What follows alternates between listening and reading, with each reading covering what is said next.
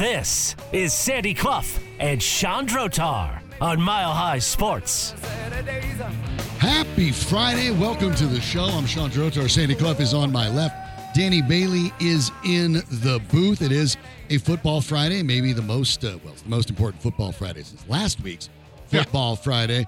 But when we talk about the value of a win towards the playoffs, this one can't be overstated, Sandy. And you had it yesterday. We briefly talked about it near the end of the show that you said last night the Steelers being a 6-point favorite over the Patriots on Thursday Night Football was ridiculous. Well, it turns out that, not surprisingly, Sandy knows of which he speaks. And in a significant upset, I guess, for at least a middling I would team, say so. the Patriots, who seemed like they couldn't score at all, end up toppling the Steelers in Pittsburgh, 21-18 by 3 touchdowns from Bailey Zappi, and even though it wasn't a highly efficient outing, 22 carries from Ezekiel Elliott. For 68 yards. 68 yards, but at least keeping them honest. And in other words, the Patriots gave the Broncos a potential break. Now, the Broncos have to win, but if they do win, this was a significant change in the AFC playoff picture. The Broncos, when looking at the last 2 Steeler games, got what seemed to be unthinkable going into these last 2 games for the Pittsburgh Steelers, who were 7-4 at one point. Losing to the Arizona Cardinals at home. Losing to the New England Patriots. Short week, yes, but at home. And the Patriots are dreadful. The Patriots can't score, and you gave up 21 points to a team that can't score. And as Ryan Clark said this morning, the former Steeler, now an excellent commentator for ESPN, when you give out 21 points to the New England Patriots, you weren't prepared. Now, how much of that is on the coach? How much of that is on the players? But fair to say the team on the whole. Yeah, that's okay. For debate. But, very quietly, there have been a few coaches the last few weeks and a few teams the last few weeks have kind of stepped up. But Pittsburgh's one of those teams that has stepped back. And the win helps the Broncos because it throws Pittsburgh out of the playoff field, at least for the moment. Mm-hmm. So the Broncos now have to focus on 3 teams who would right now be the wild card teams in the AFC. Cleveland Browns, they're 1 game behind, but they have the tiebreaker. Right, big help. Indy, 7-5. That'll come down to conference record. And and right now, big that's not game looking for great for the Indy Broncos, at Cincy. And I think, and all of a sudden, you know Cincinnati, you don't write them off anymore. You sense that probably Jake Browning won't be as good on Sunday as he was in his outing. Probably not last week in Jacksonville. But he may not have to be. Maybe he won't have to be. Cincinnati is a team in recent years used to winning, especially at home. That's that's a tough game for Indianapolis, I think. Given Indy's remaining schedule, home game against Pittsburgh, at Atlanta, Raiders, and Houston both at home. That's a pretty favorable schedule. It is. So your target is Cleveland because you have the tiebreaker. The Broncos, with respect to Houston, are in the worst position vis-a-vis head-to-head. The head-to-head loss. Sure. That, of course, you'll have to finish the only tiebreaker that matters. Barring something so weird, you're you have to finish fully ahead of them. Of them. And you're 1 behind It would seem, because their conference record is better. They beat you head-to-head. They're pretty much covered. But it brings back into play almost a certainty of making the playoffs at 10-7 in the AFC. And that was kind of an iffy thing, but with Pittsburgh losing 2 to teams they had no business losing to on their home field, right, it brings more teams, including the Chargers. And the Chargers are thrilled with the result last night. The Bengals and Bills were thrilled with the result last night. Pittsburgh seems to be collapsing. The Broncos, of course, have the tiebreaker over the Bills head-to-head. They do. don't play the Bengals, but the Bengals are one of the few teams that actually have a worse conference record than the Broncos. 2-6 to Denver's 3-5. So at the moment, you don't worry about them because you'd be ahead of them in any tiebreak situation. Right. So that bodes well. This was a pretty significant loss for the Steelers, and it opens the door again. The Broncos could essentially bury the Chargers with a win. You could probably just put them to bed. Absolutely. The Chargers would be 5-8. 5-8. You're not Forget it. You can only win 9 games. 9-8 will not make the playoffs in the AFC. It might in the NFC. It won't in the AFC. I agree with you. So I think Minnesota is to the NFC what Pittsburgh is to the AFC. So when I look at the NFC, I think Green Bay is going to get in, and one of those teams that very quietly has kind of come out of nowhere in recent weeks, and I think they'll make the playoffs. And they have the one of the best 5 coaches in the league, I think. It's the Rams. And he's very underrated. Yes. It's Sean McVay and the LA Rams. You bet. And the Rams are good. And I was reading Randy Mueller's piece, and Randy Mueller's longtime NFL executive who now writes for The Athletic. And his stuff is terrific. And he had a piece on all the 6-6 teams this week. He broke them a good down. chunk of them. Yeah. You got 5 in the NFC and 3 in the AFC. So a quarter of the league is 6-6 right now. And it's one of those, you're neither fish nor fowl.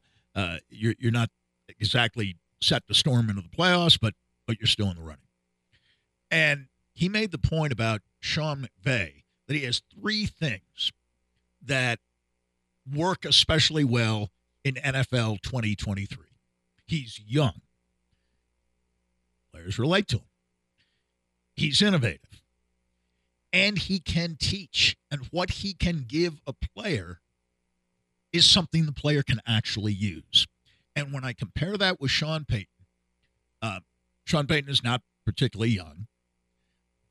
Innovative, maybe, but we certainly haven't seen it this year, perhaps because Sean Payton doesn't trust Russell Wilson, especially in clutch situations, and some of the metrics support Peyton in that regard. We'll talk more about that later. Can teach and give a player something he can use to be better. I give him an incomplete on that.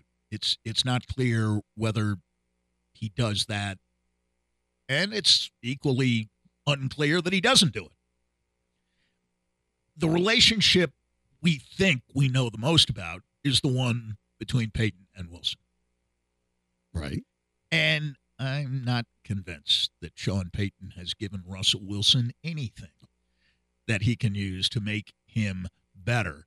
Russell Wilson is better this year than he was last year because basically through 3 quarters, he's been a good quarterback. He has not lost games, in spite of what Sean Payton may think on 1 or 2 occasions. Right. He has not lost games in the first 3 quarters. His performance on the clutch may be something that Payton is looking at. Payton may be thinking, you know what?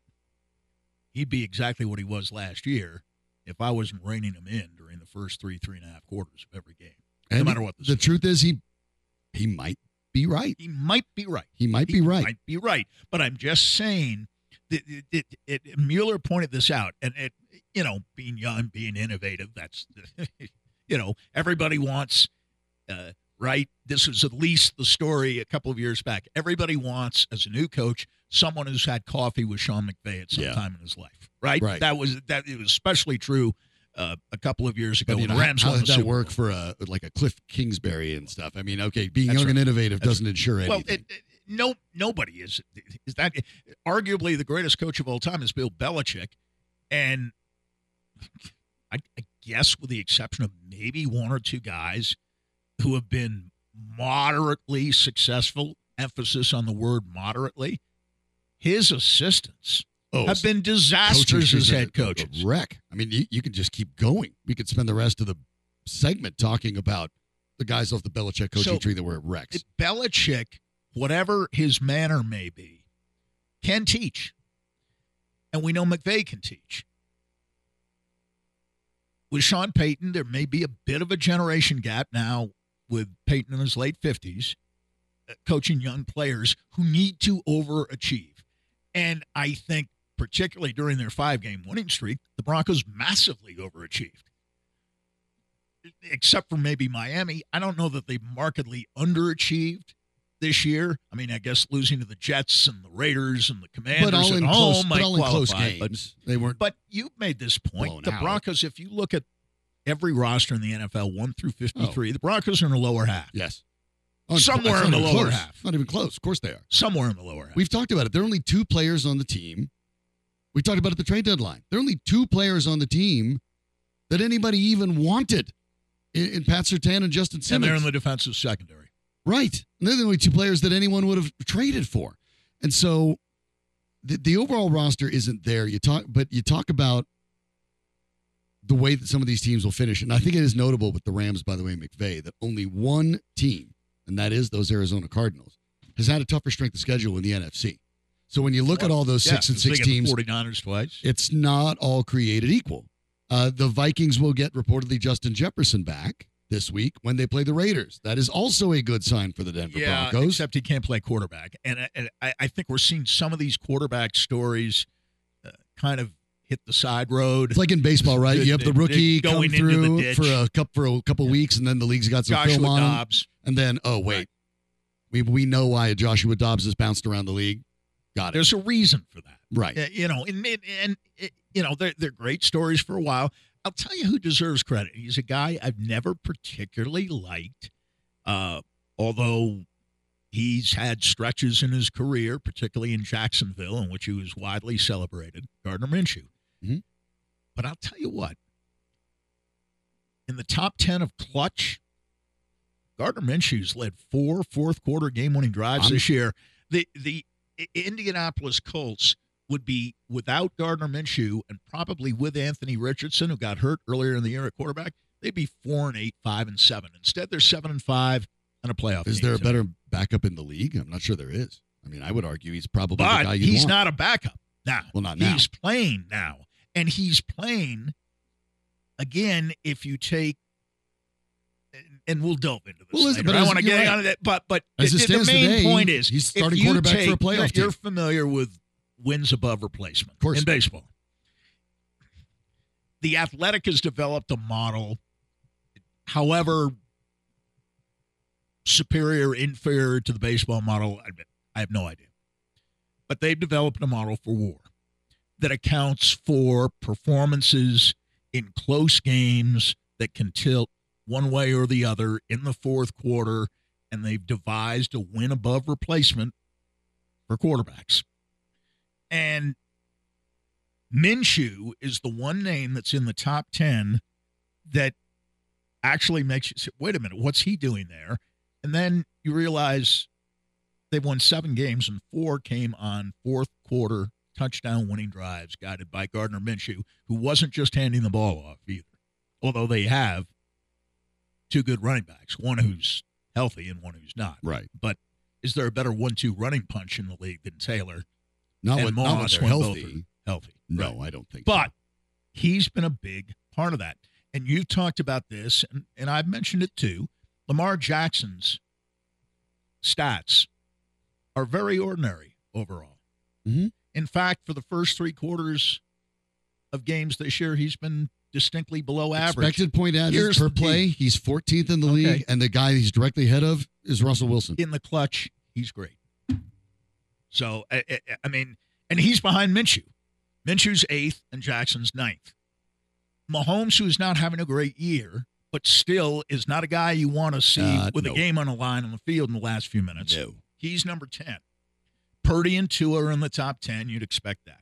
Josh Allen's in the top 10. Jared Goff, well, no kidding. He's in the top 10. Jalen Hurts, no kidding. He's in the top 10. Prescott is number 1 by a country mile. And that's, to me, that's the best argument for Dak Prescott. Not only has he been very, very good week in and week out, he's been not just good, but great in the clutch. Mm-hmm. And go back and think of the games they've lost this year, especially the one in San Francisco. They got blown out. So there's no clutch time for Dak Prescott in the San Francisco game. They got blown out of the stadium. Trevor Lawrence is in there, too. Another guy like Jackson with below-average numbers through 3 quarters, but who's been pretty good, in fact, very good, exceptional, in the clutch. And he's apparently going to try to go for it this weekend. Herbert's number 11. And Russell Wilson, let's say, is somewhere around Joshua Dobbs, Kyler Murray, Taylor Heineke, and brace yourselves, Mac Jones, for performance in the clutch. And I think that's the source of some of Sean Payton's hesitancy in trusting Russell Wilson and his almost reflexive response after losses to blame Russell Wilson. Or at least imply reflexive, that, I think is a good term, that Wilson is somehow at fault. However, tangentially, you might interpret what Payton said after the most recent game, for example, that he never mentioned Wilson by name. He didn't say there was no shifting on the last play, that players weren't in the position they were supposed to be in at the snap because Russell Wilson screwed up. He didn't explicitly say that, but it is kind of implied that when he talks about communication issues, a main communicator is the quarterback, if not the only communicator, because the plays are getting sent in, and Payton is doing that. I think almost without exception. I don't know. Did Joe Lombardi call the play all year? There's been no indication that's no indication of it. Right. And it's almost like Payton is saying, boy, my schemes are great. The plays I call are great. It's not almost. That's essentially what he's saying. Players are screwing them out. And his damning of any individual player is focused on Russell Wilson. There's no doubt about that. He's certainly not talking about Cortland Sutton, who has come on so strongly in the last 5 or 6 games. He's turned from a guy who probably couldn't bring you even a third-round draft pick at the trade deadline into, over the last 6 weeks, one of the better receivers in the league. And unlike last year, when he had 60 or so catches for about 800 yards, a little more than that, had 2 touchdown receptions all year. All year. Has 9 Yeah. now. Yeah, he's been the go-to He has guy. more touchdown receptions than Keenan Allen, who's caught more than twice as many passes as Cortland Sutton. Keenan Allen leads the league with 102 catches on the year. We'll talk more about that. And 7 touchdowns on 102 catches is not bad, but how about 50 catches and 9 touchdowns? Almost 20%. Yeah. 1/5 of the receptions by Cortland Sutton go for TDs. Pretty good. And he's averaging, compared to Allen, 12.7 yards per catch. Allen at 11.5 yards per catch. The disappointment clearly has been Jeudy with just 40 receptions, but Payton the other day even seemed to absolve Jeudy for any responsibility for that. That's what I was going to say. We missed him 3 or 4 times Including when he was open. wide open on the play that I guess Sean Payton believes should have been a touchdown to win the Broncos the game. So we'll see. I think you've broken that down very clearly over the course of the season that, yes, people look at that, and we'll talk more about it as the show goes along. But, yes, you can get open, and if you want to watch a YouTube of a play and go frame by frame and circle a spot and see, here's Jerry Jeudy, he's open, you can find that. But that's not the whole picture. Is he open at the right time? Yeah. Where is he on the progression of the play? Is he open at the time the quarterback needs to go to him? And that's the next piece of the puzzle that I think fans need to consider. And that's not necessarily criticizing Jerry Jeudy, but if you're going to be a more sophisticated football fan, it's not okay to isolate one thing and say, look, he's open. Well, when was he open? And where was the quarterback? What was his position? Was he running for his life because, let's say his left tackle didn't block Greenard running completely unchecked? I mean, these things are part of it too. Sean Payton is sophisticated enough to know that. He is, but he sounds like a fan anyway in saying not just that he was open a few times, but he was open for touchdowns. Right. So, yes, Sean Payton, and then what he's saying more is knowledgeable about what he's calling than the average fan. But he's saying the same thing that fans are saying, and you know how I feel on this, and I know how you feel about this, and I do think it's fair to look at Jerry Jeudy and say, for whatever reason, no rapport is developed in 2 years with Russell Wilson, except for the final 6 games of last year when there seemed to be a burgeoning connection between the two, and it hasn't materialized at all this year. I mean, they played 12 games. He's got 40 catches. That's 3 1/3 catches per game. Really? This is a guy you thought might catch 80, 85 passes at the beginning of the year. He's at 40 for the season. So it doesn't matter who's at fault. What matters is there still doesn't seem to be that kind of connection. And as you pointed out, involving Wilson, his receivers, Wilson and the coach and Wilson and the offensive line at times.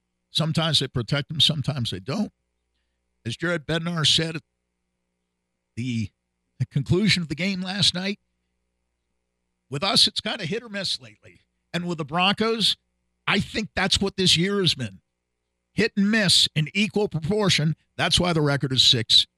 The Avalanche has had more hits than misses, but last night was another one of those misses. They fall 4-2 to the Winnipeg Jets. We'll break it down and take a look at what's next for the Avs after the loss with Mile High Sports' Aarif Deen. We'll do that next. Down the way that things played out when she was kissing him, how I was confused about. Now she should figure it out while I'm sat here singing. La, la, don't win my love. That heart is so.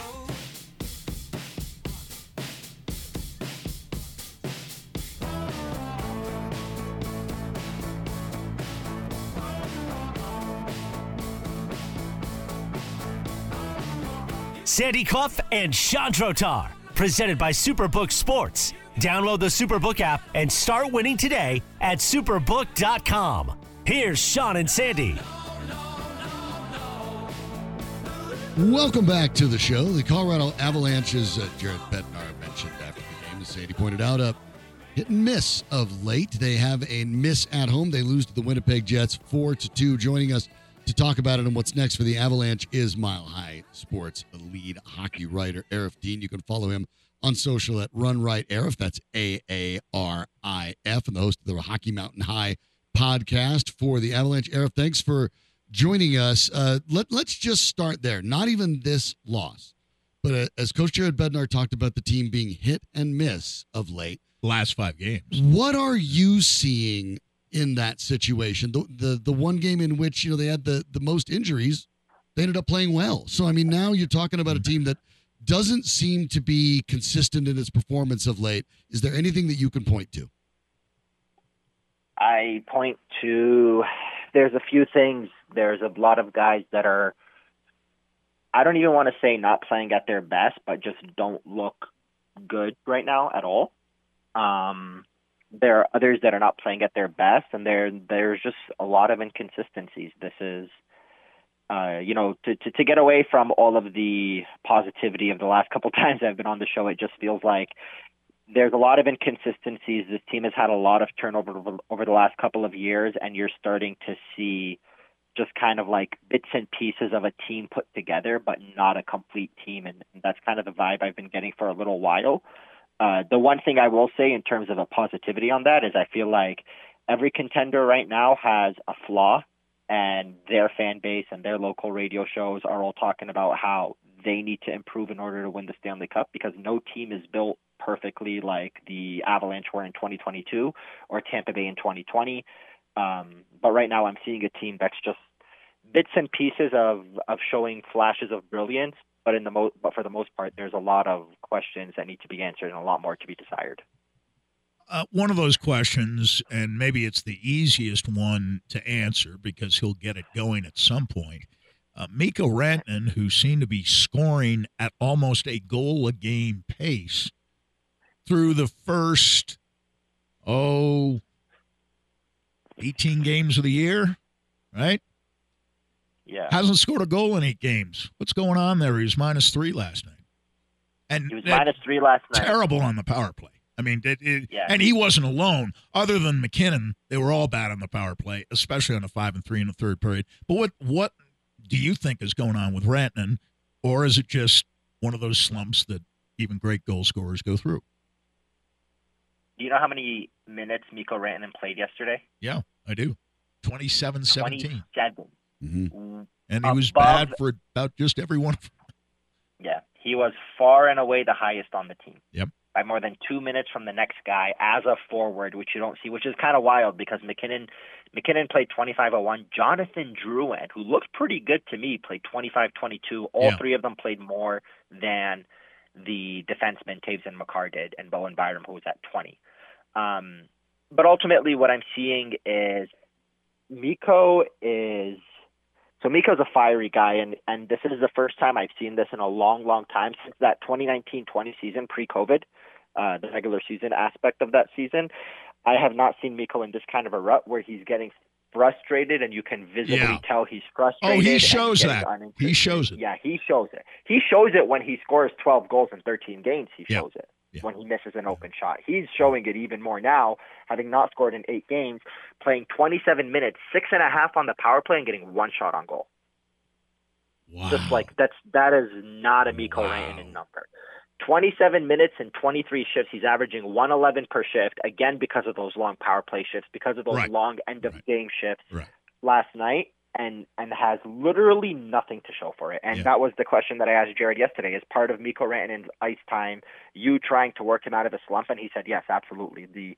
Our best players need to be our best players, and when you have a weapon like Mikko Rantanen, putting him on the fourth line with Olofsson and Kivi Ranta isn't going to wake him up. Trotting him out there every other shift and saying, figure it out and get it together is how you're going to get someone like Mikko. I've not seen anything like this since that 2019-20 season where he was less than a point per game. I think he had 40 and 44 or 40 and 42 before the COVID pause. Right. Ever since then, including the playoffs in the bubble, he has just been like you don't see him enter these kinds of slumps. And it's fascinating to me that he's there because over the 50-something games beforehand, he had like 41 goals, I want to say, when you date back to last season. And now he's got 8 straight games without a goal. He doesn't do that. Nope. Strange, but probably he'll break out.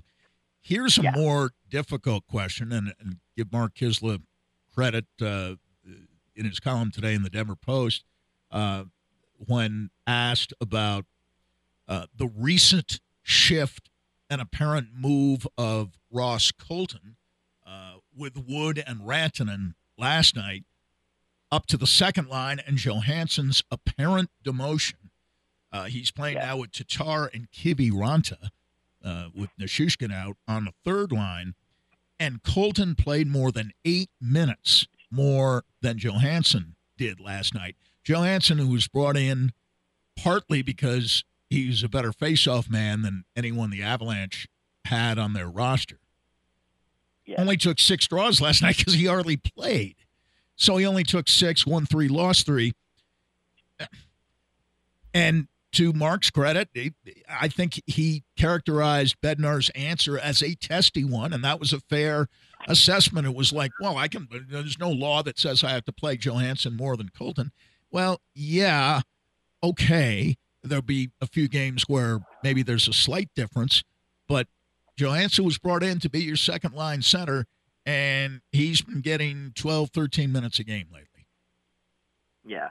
The morning shift on December 5th against the Anaheim Ducks, the morning skate, I should say, for the December 5th game against the Anaheim Ducks, Megan Angley at DNVR asked Jared Bednar about Ross Colton's ice time surpassing Ryan Johansen's and how he can reconcile it. And he said, I don't have to. This is a direct quote from Jared Bednar. I don't have to. There's nothing saying that Ryan Johansen needs more ice time than Ross Colton. If Ross Colton's playing well and doing the job that he's doing, and then he's earning more ice time. I don't have a set limit for our guys. I'm watching them on a day-to-day basis, week-to-week basis, month-to-month, and taking all the information I have and then distributing ice time accordingly. Yeah, but that's not an issue. And for Jared Bednar is usually very direct. That's a bit of a dodge. And it's a testy response to a perfectly legitimate question. And my sense is it's a testy response because Bednar knows it's a problem. And his team's lost 4 or 5 games. And well, yeah. Oh, but also he knows it's a I see it problem. in a They different way. don't have a second center, period. Bingo. Or Bingo. exclamation mark. They don't. I don't see it as a dodge. I see it as him saying, Ryan Johansen's not playing well. I'm not going to play him. That's what I'm seeing. That's what I see. But that's not quite what he said. Yes. He said Ross Colton was playing said. out of this world, so he's earned more ice time. And okay, No. 8 minutes. No. He said Ross Colton's playing well, but the start of the quote is there is nothing saying that Ryan Johansen needs more ice time than Ross Colton.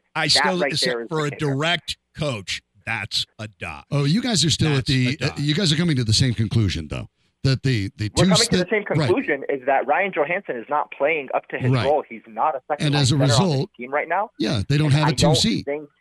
Bingo. And so I'm saying, listen, Bednar's doing a great coaching job, but Bednar didn't make the trade, and Chris McFarland did, and it sounds strange to say about a guy who scored 9 goals, right, and played in every game. He's been good on faceoffs. But he's a minus player. Colton's a scrapper, but he's not going to give you. We understood 50 he was a points. third line guy. I mean, I think everyone understood he was a third line guy. And so, the question I guess I would have, Aarif, and we're talking to Aarif Deen of Mile High Sports, for the Avs who they've been making a lot of trades, and there's not a lot of draft assets or player assets that you could move that aren't going to sort of bring some challenges further down the road. And maybe while your championship window is open, you live with that and you'll pay the bill later.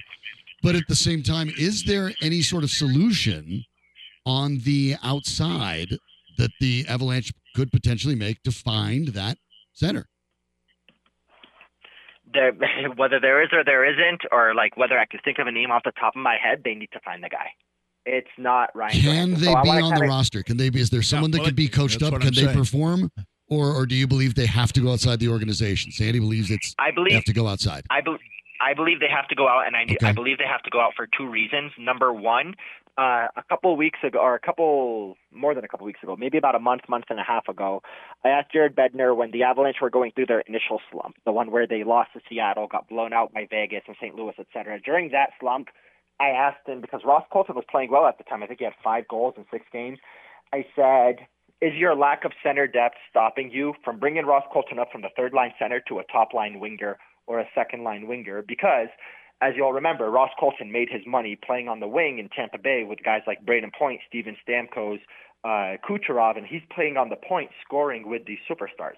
I still love the idea and can't wait for the possibility of seeing a line of McKinnon with Colton and Rantanen. McKinnon being the center, Colton and Rantanen on his wings. The problem is you cannot do that because Ryan Johansen isn't giving you second line minutes. If you take Ross Colton off of the third line / now second line, well, now your centers are McKinnon, Olofsson, and a Johansen you can't trust. So they do have to go outside the organization because you're not only trying to replace what Ryan Johansen is failing to do, you need center depth anyway. Fredrik Olofsson was converted from a winger to a center to play on the fourth line because Ben Myers couldn't cut it. You replaced JT Compher with Ross Colton. You replaced what used to be Kadri's spot with Johansen. Now you want to take the Compher replacement and elevate him, but you don't have another centerman like Alex Newhook or Tyson Jost, those guys that are kind of fringe middle six guys that you can slot in as a free. Those 2 guys aren't missed, I don't think. Yeah, there's a clear hole in terms of center depth on this team, and it's been like that for a very long time since the days when they traded. Since the days when they traded Duchesne and O'Reilly, and kind of moved on from that era, there's constantly been center depth issues. But the difference is they always had guys in the pipeline. There was a young Tyson Jost, a young JT Compher, eventually a young Alex Newhook. You signed this kid named Alexander Kerfoot out of Harvard. You kind of had all these options, but now those options have all withered away, obviously, along with the Nazem Kadri that you got for Kerfoot and a defenseman. You don't have any other guys in the system. You have Callum Ritchie, who's a centerman who's in the system, but he's 18 years old. That's not an Alex Newhook. That's not somebody who's ready to step in like Tyson Jost when he was 20. So they need somebody from outside the organization for that reason. I think what makes the Avalanche so unique is if they were healthy, which they're not, and but when I mean healthy, I mean legitimately Landeskog included. What made the Avalanche so unique in that 2022 Cup year is a lot of teams built through their centers. Look at the LA Kings with Kopitar, Deneau, and Dubois. Those are three magnificent centers, and any one of those guys would be a wonderful second-line center on the Avalanche. And one of them is playing third line on the LA Kings. What makes the Avalanche unique and different is when they won the Stanley Cup, they won it with 4 play-driving wingers. Nobody has 4 play-driving wingers. Every team has a guy in their top 6 who, not that I'm insulting him by any means, was like Milan Hajduk.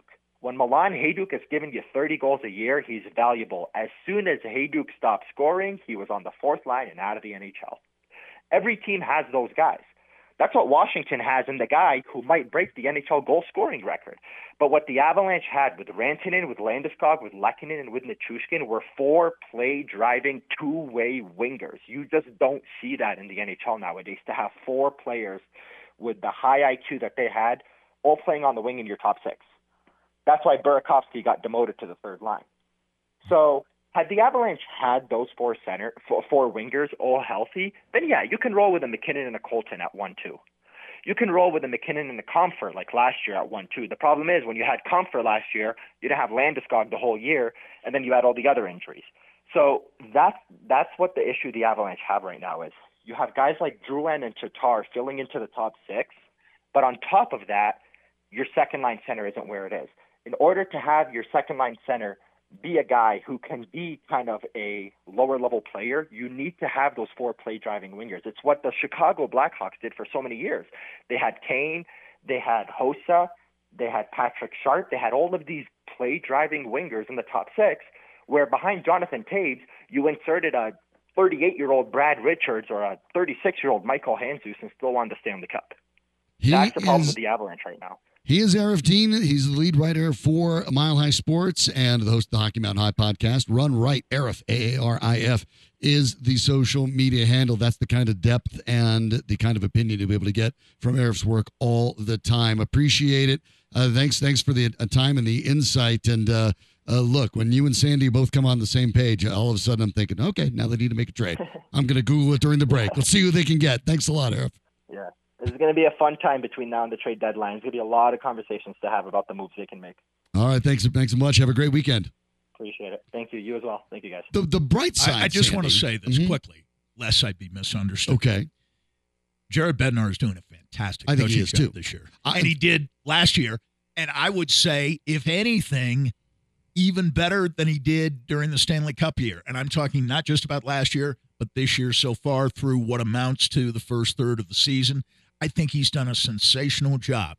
And the point of it, my characterizing the response as testy, is that, 1, it's uncharacteristic. And 2, I think it's revelatory in the sense that it's clear he's dissatisfied.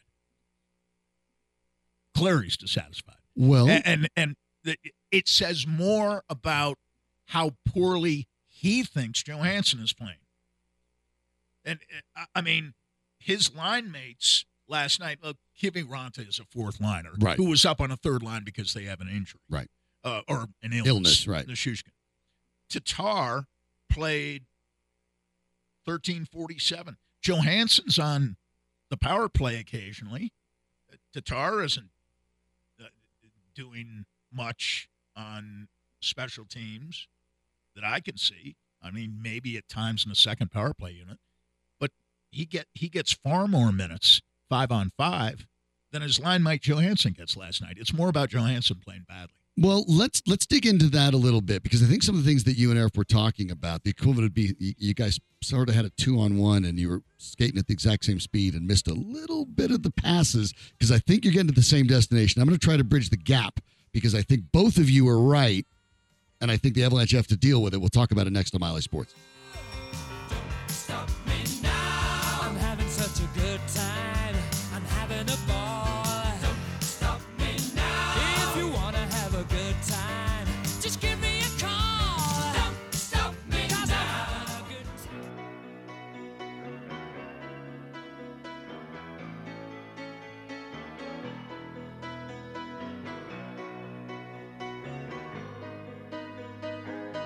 This is Sandy Clough and Chandrotar on Mile High Sports. Good pick by Danny Bailey on a Friday for a couple reasons. One, Journey gets a bad rap because someone goes, there's no South Detroit. Well, there's no neighborhood South Detroit, but of course there's a South Detroit because there has to be a south part of Detroit. So one, I give him that. Two, it is Friday, right? If you're going to be one of those, maybe you like to go sing. Science. They're showing that if you want to go do karaoke, this is the song to go to for a couple reasons. First, one, everyone knows it and will probably sing along with you. So if you're bad, it's okay because you'll get covered by the crowd. But two, because Steve Perry sings at such a high register, most men and most women can hit it by just changing it either an octave or two. So it's the easiest pop song scientifically for the most range of humans to sing. So there you go. And if you go out there and you have you just bring the house down, you can tell them I sent you. You're welcome. So that's what I try to bring to the show here. The Colorado Avalanche, after having Aarif Deen on from Mile High Sports just a little bit ago, Sandy and Aarif were talking a little bit about what Jared Bednar is doing coaching. I agree that what Jared Bednar is doing in coaching this year has been really, really good. But I also liked what Aarif said when he talked about the fact that the Avalanche have had, during this sort of window, a lot of players that have been in Jared Bednar's system and understand how the Avs work. Now, because of guys that then succeed, they get bigger contracts somewhere else, or you have to make trades to bring in moves. This has been a season in which the Avalanche have had the most turnover while being contenders under Jared Bednar. Full half of their forward lines came in at the beginning of the season as different. 6 of the 12, new guys. So I think Eric's right when he points out that in a testy answer, well, there's no rule on what I have to play for minutes. Yep. The argument that, look, these guys are new. Show me what your job is supposed to be. I think you're right, because the point is also, I'm agreeing. I think Bednar is basically saying, somebody take this job is open. This second line center job is open. I want somebody to come take it. Now, whether that person's on the roster or not is in question, but I think that's what Bednar's looking for. I think as a coach, you're speaking to different audiences. And sometimes a question gets asked, and it doesn't necessarily have to be a great question, but it's asked at the right time, maybe with the right tone, and it provokes an answer that's uncharacteristic. But because it's uncharacteristic, it's revealing. Jared Bednar has said nothing this year to date to indicate that he's terribly thrilled with his team. We know he loves certain individuals, but Jared Bednar does not operate a star system. That's not how the Avalanche won in 21-22. And you know what? And give credit on top of that. I'm going to back you up because we've talked about this too. Not how they give won. credit to ownership, because with the Avalanche and with the Nuggets, when you go down the roster and you can Google whatever everyone makes. When you go down the rosters of the Avalanche and the Nuggets, you can look at the people who are making the most and the people who are making the least, and go down that list and probably say, yeah, that's about right. It's about right. Yeah. And very few teams do that. And I don't think it's a coincidence in salary cap leagues that the Avalanche and the Nuggets have won titles in the last couple of seasons. I want to say this. And the only part of Marquez's column today that I didn't particularly agree with was that his definition of the general manager's job is based strictly on making trades. Chris McFarland signed Bo Byram to a below the salary cap level management, I would argue, is even contract. More important. Yep. More important than trades. Yes. And that's McFarland's deal. Correct. Right? He's a capologist. Mm-hmm. That's how he got the role he's got. He's an analytics guy. He's a capologist. Understands all that. Trades are part of the job. Important part of the job. But the salary has to be part of those trades too. But paying people what they should make and not a penny more is difficult Extremely. because you're tempted to make exceptions. And people keep talking about Kadri as if he has always been and still is the player he was in 21-22. He is not. He was that way he once. He was never going to in be. his whole It was career. clearly a career year. He's a good player, but good players score 55, 60 points, basically, over a course of an 82-game season. That's what they do. They're not point-a-game guys. Point-a-game guys are great players. They're not good players. They're great players. And they do it year after year. He had 1 year where he was a point-a-game guy, a little more than a point-a-game guy, and that was 21-22. And when he couldn't play in the playoffs, he was great when he did. He came back from an injury that, had it happened during the regular season, would have had him out months.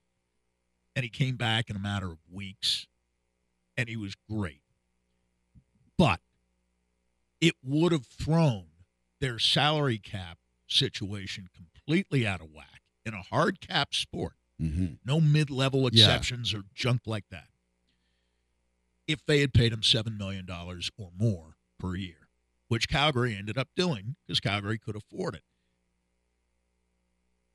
To me, still, I know inflation exists with contracts in sports, but Nazem Kadri at 55, 60 points a year, making 7.2 a year, that's maybe a little steep. And again, I'm looking at the standings. Calgary is not an automatic playoff qualifier at the moment. Their record is 11-12-3. They fired a coach, a veteran coach who's won multiple Stanley Cups in Sutter during the offseason because he was, in their view, too tough on the players. And the players were perhaps in revolt against him, and some wanted to leave. So they made a coaching change, but they're the same team this year that they were last year. They're just not good enough, and they're top-heavy too. And the fear that people have with the Avalanche is that they become too top-heavy, and even more so when you factor in injuries or illness, a long-term injury like the one Lehkonen is coming back from, hopefully within the next few weeks, around the first of the year, sometime in January. Short-term illness absence for Nichushkin. And, of course, Landeskog, I don't even mention. No. Not because he's unimportant, but because they haven't had him for a year and a half. Right. And we need to stop talking about the idea that he might be just around the corner. That he's on the long-term injured reserve because they don't expect him to play this season. Right. Period. Right. Nathan McKinnon is the highest paid player in hockey this year. As he should. $12.6 million cap hit. The highest paid player in the entire league. Mikko Rantanen is not poorly compensated at 9. Right. Dale McCarr at 9. Yeah. They have high-paid players. Right. Now, and they're signed long-term. Of course they are high-paid players. We're talking about 3 of the maybe top 10 players in the entire NHL. Well, I don't think there's any doubt. But it does mean that you're going to have to make moves with discounts in mind. Johansen and Colton have a cap hit of $4 million, but Miles Wood was 2.5. You grabbed a Tatar because he was 1.5. Right. On the defense, there's bigger money paid out because it's been earned. The Avalanche grabbed Josh Manson. He makes 4.5, but part of the reason he was available was because he had a contract that his old team wanted to move on from in Anaheim. Devon Taves makes 4.1. Next year, that jumps to over 7. Yeah. Well, and speaking of uncharacteristic, the mistake Taves made last night at the end of the first period, it is something that a high school kid wouldn't do. And again, everybody makes mistakes, but that was particularly uncharacteristic of Taves. The Avalanche had 3 men back. There was one forechecker, and he tried to bang it off the boards for reasons I can't understand, especially a player of that caliber. And that's your hockey game right there. That's the difference. That they scored with 2 seconds to go in the first period and built a lead, and the Avalanche could never quite catch up. It is, of course, a must-win game for the Denver Broncos against the LA Chargers this weekend. We'll have a chance to break that down a little bit with Fox 31's Taylor Kilgore, who joins us next.